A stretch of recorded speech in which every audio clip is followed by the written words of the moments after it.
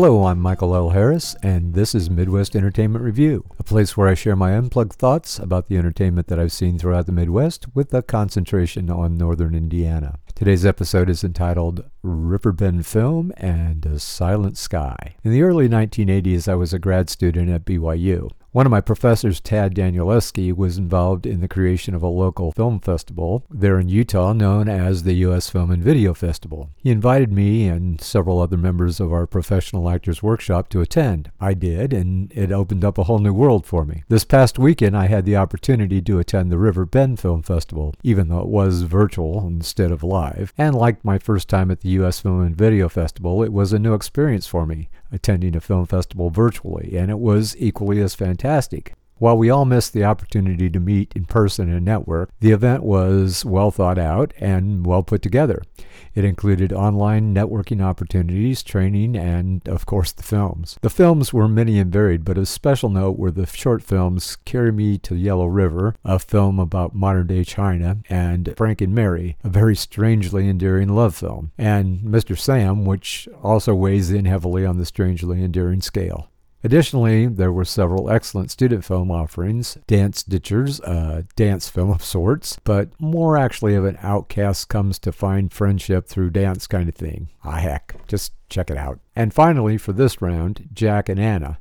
Based on a true story, it's a bittersweet tale about love lost. The festival also featured a Zoom makeup class by working makeup artist Sarah Elizabeth. Sarah currently works and resides in Vancouver, BC, the Hollywood of Canada. The call featured a tutorial on makeup for Zoom calls and equally as applicable for self-taping, and a quick zombie makeover for Halloween. Admittedly, I'm not through the entire festival yet. Attendees have 7 days to work through the large volume of material available, so I'll probably be commenting on other films in future podcasts. Passes may still be available through the Riverbend Film Festival website. I'm not sure, but if you don't catch it for this year, you might want to put it on your calendar for next year. It's one of those small-town art festivals that could be the next U.S. Film and Video Festival. And oh yeah, it changed its name when my professor Tad left and asked his friend Robert Redford to take it over, and it became known as, what was it now?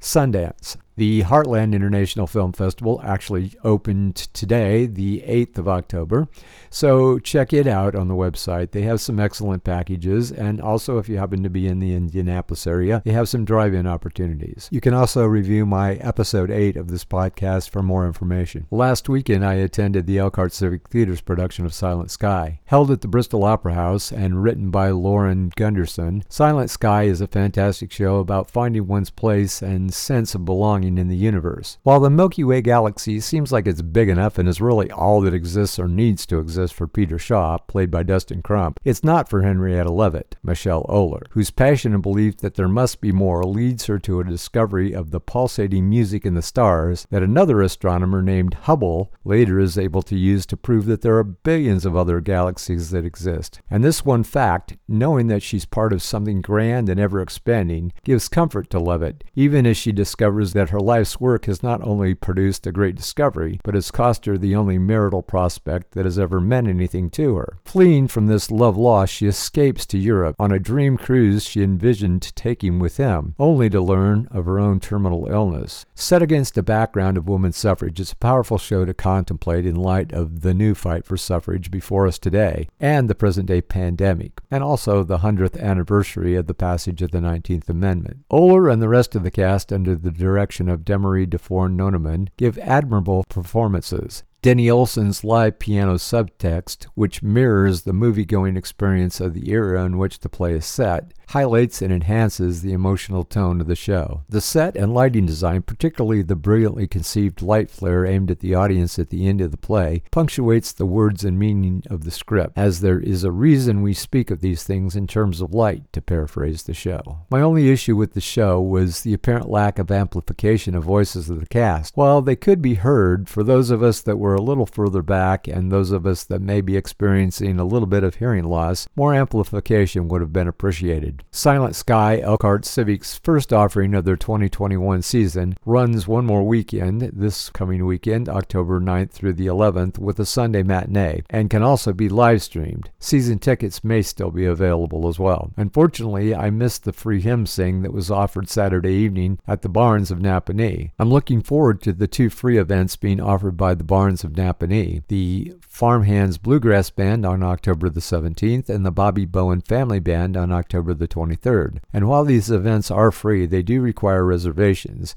and since there's limited seating, you might want to call the Barnes box office right away if you're interested in going. Incidentally, the Bobby Bowen family will also be doing free concerts in Sheridan, Anderson, and Goshen/Millersburg, Indiana, so you might want to check that out on the Bobby Bowen Family Band Facebook site and Instagram sites. As part of this year's networking event at the Riverbend Film Festival, I happened to meet another filmmaker named Muffy Drake. Muffy makes film poetry and had several films in the festival. He also has a podcast that's known simply as Muffy Drake, and it consists of absurd humor told by Muffy and a Frenchman from Paris who's his counterpart. If you're in the mood for a little humor, check it out. And by the way, have you heard the one about the podcaster who walks into a bar and no, that's not my gig. Anyway, if you're in the mood for a hike, the Wawasee Area Conservancy Foundation is holding its annual Falltastic Trail Walk from noon to 4 on Saturday the 10th and Sunday the 11th. Check out the WACF website or call the Syracuse Wawasee Chamber of Commerce for more information on this one. Stay tuned to future episodes of this podcast for more virtual and live entertainment opportunities. The text of all Midwest Entertainment Review podcasts are now available in blog format on Blogger under the amazing title of Midwest Entertainment Review blog. If you have specific questions about area entertainment, or if you're a venue owner and would like me, Michael L. Harris, to review a specific show, you can contact me at sastunmedia@gmail.com. That's SASTUNMEDIA, all one word, at gmail.com. For more information about Sastoon Media or this podcast, please visit our website at sastunmedia.com. If you like what you hear, please help us spread the word by liking, subscribing, tweeting, or yelling out the window at your neighbors and letting them know that we're here. You can follow Michael L. Harris on social media at Sastoon Media, SASTUNMEDIA.